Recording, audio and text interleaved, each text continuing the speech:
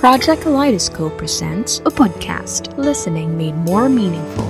In this podcast, we talk about ways of coping with stress through a series of exercises, conversations, lectures, and stories to help you create a positive and beautiful mind. If you're interested, keep listening. Before we begin this podcast, be reminded that the information in this podcast is not a substitute for seeking help from a licensed mental health professional. This is not an alternative for psychological diagnosis and treatment. Good day, everyone. Welcome to today's Taco Tuesday episode. I am Gui. And I am Lucille. And today we are going to talk about a very interesting and timely issue with a very special guest. Today's topic is about academic burnout in an online setting. What do you think about our topic, Gui? I think that the topic for today is very important, relevant, is timely, and is relatable, especially for students who are taking up online classes. But before we proceed with our main topic, Lucille, can you introduce our beloved guest? Gui, our invited guest, is a graduate of Bachelor of Arts in Psychology from University of the Philippines Visayas and has a master's degree in social psychology from Ateneo de Manila University. She is a registered psychometrician and is currently an assistant professor of psychology in UP Visayas. Gui, I tell you, this is only but a portion of her extensive achievements. But for now, let us also allow her to introduce herself to us. Dear listeners, let us meet Ma'am Augil Marie Robles. Hello, Ma'am Augil, and welcome to the podcast. Would you like to greet our listeners? Hello, I'm happy to be part of this conversation. My name is Augil Marie Robles and I am a faculty researcher from the University of the Philippines Visayas. Since finishing my master's in social psychology from Ateneo de Manila University, I have been interested in studying people's representations, discourse, and embodied experiences of health. I'm very grateful that my researches have so far been published in interdisciplinary peer-reviewed journals such as Health and Place, as well as Social Science and Medicine. The most salient aspects of my identity as of this moment are in line with being an educator, having to facilitate the learning of college students in the remote setup amidst the uncertainty of the pandemic. Thank you for having me. Thank you, Ma'am Augil. Before we further delve into the topic, can I ask you, how are you feeling today? I probably get asked this question multiple times on a daily basis, and I myself check on my loved ones in the same way. It took a few years for me to replace "I'm okay" with a more honest reply, and that is, I'm far from feeling the best, but I'm still able to cope. And so I hope that the rest of my company in this podcast, as well as the listeners, are feeling the same. Thank you, Ma'am Augil. Actually, me and my partner Gui, we are both looking forward to this conversation. So let's dive right in. Ma'am Augil, for our first question, can you briefly explain to us what is online class burnout? Well, allow me to unpack the construct of burnout first. When it was studied in psychology, first in the 70s, through the works of Freudenberger and Maslach, burnout was predominantly regarded as a job-induced syndrome, a response to chronic stressors in the workplace. Burnout results from a mismatch between the resources that one has to fulfill job demands and the job requirements that give rise to stress. So burnout involves emotional exhaustion, depersonalization, and a sense of reduced personal accomplishment. Now, among these three components, exhaustion was the central quality of burnout and the most obvious manifestation. In a way, this is how we understand and use it in common terms, right? Such as when we claim to experience burnout, we express extreme or prolonged tiredness. So we say that we feel fatigue when we get up in the morning and have to face another day on the job, or maybe you feel like you are at the end of the rope.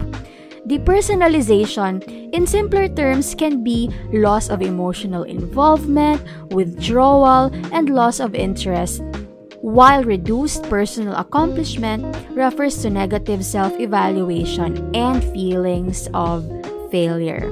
Oh, this construct's definition, we can apply it to understanding student burnout as physical and psychological exhaustion associated with coursework activities, including disengagement towards coursework and feelings of low efficacy and academic achievement. The more specific contextual antecedent for online class burnout was the rapid adoption of the remote learning design during the pandemic, migrating all of our learning activities to online platforms. We call these now virtual classrooms. Now, while we teachers were all pressured to adopt newer instructional methods, you as students also had to deal with online submission of requirements, tests, and minimized face-to-face interactions with your instructors and peers. Now that we already know what online class burnout is, Ma'am Augil, what are the effects of burnout on mental health and general well-being? You know, this podcast comes at a much needed time because student burnout is a health crisis that we must take more seriously.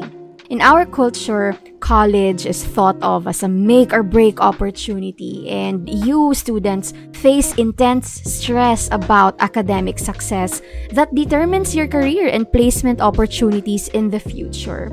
Burnout dampens your enthusiasm to pursue learning and severely affects your academic performance. I have seen how students who used to do so well in face-to-face classes struggle with remote learning. Its adverse effects manifest as decreased engagement in classroom activities, lack of interest in lessons, absenteeism, and unfortunately, in some cases, dropouts. Of course, its impact on academic standing is not all that we should be concerned about. Burnout is a serious mental health problem on its own. Emotional exhaustion intensifies fatigue, irritability, and frustration among students. This threatens both your physical and mental health. Academic inefficacy can make you feel incompetent and evaluate yourself negatively, causing a critical blow to your self-esteem. Feeling burnt out, you may also have less energy for your relationships and other pursuits in life outside of school that used to bring you joy.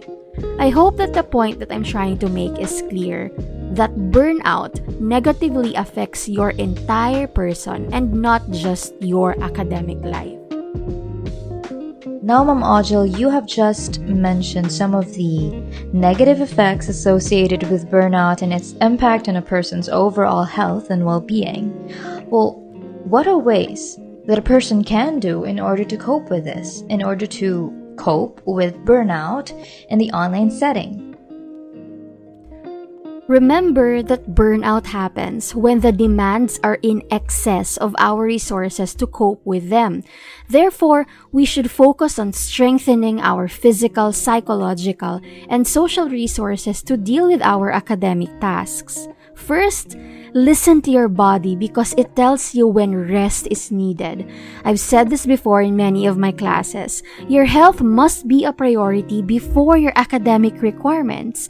As much as we make time for those learning activities, we must also make time for rest. It saddens me that many students now see the accomplishment of tasks as a prerequisite for rest. Don't get me wrong, I also do not advise students to intentionally ignore their academic responsibilities altogether, because procrastination creates another set of stressful circumstances that your future self will have to deal with. In addition to time and energy management, it helps to create a daily routine which balances schoolwork with rest.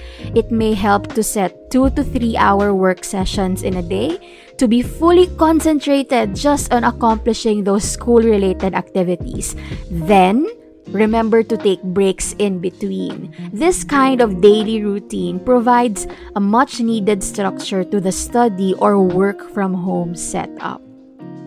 Now, the online setup has limited our face-to-face interactions, but this does not mean that we are totally disconnected. We may be physically distanced, but not socially. Social support in the form of listening, empathizing, and offering the kind of help that the person needs is a strong protective factor against burnout.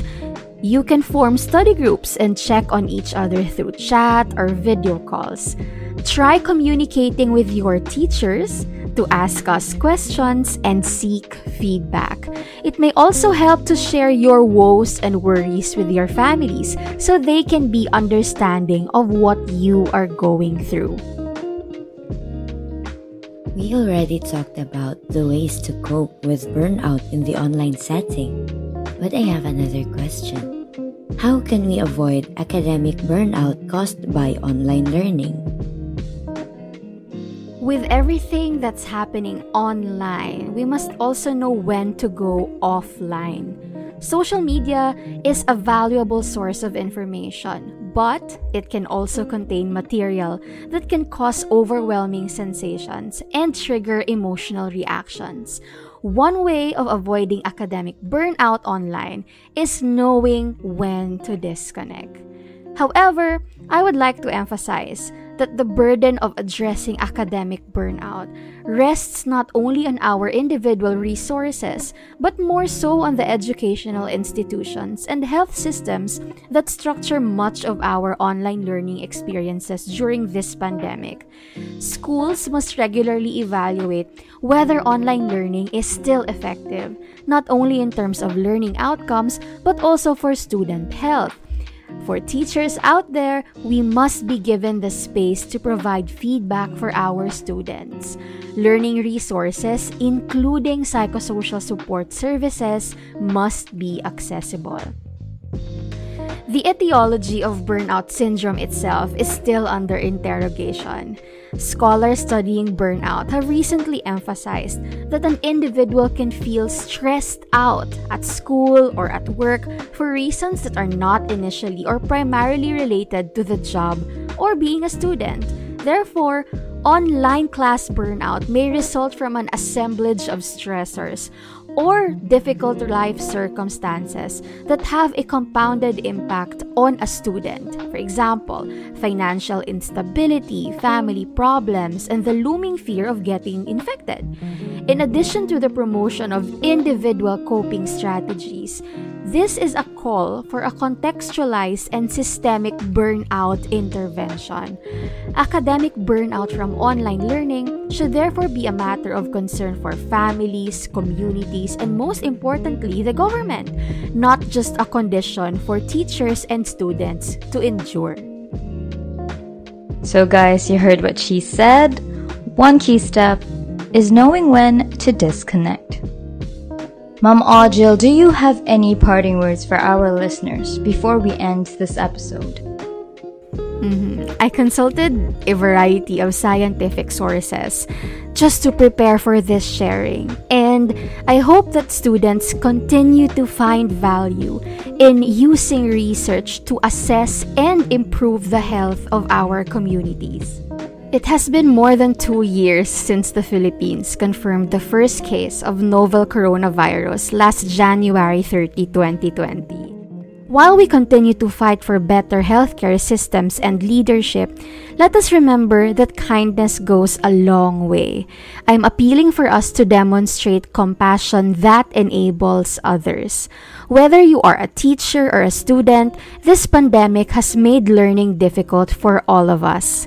If we can extend our efforts to be more patient, understanding, and available for each other within our respective capacities, I believe this is an added valuable resource to cope with burnout. Thank you again for having me, and it has been a pleasure to be here. Mom Augil, we really do appreciate you addressing the fact that academic burnout is not only a concern of the students themselves, but also of their families, their communities, and yes, even the government.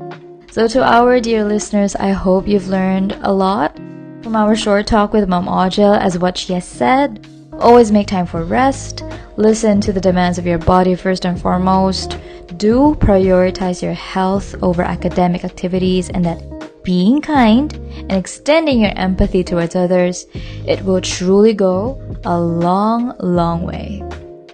Once again, this is Lucille. And this is Gray. Thank you guys for tuning in. I hope you all stay safe and stay awesome.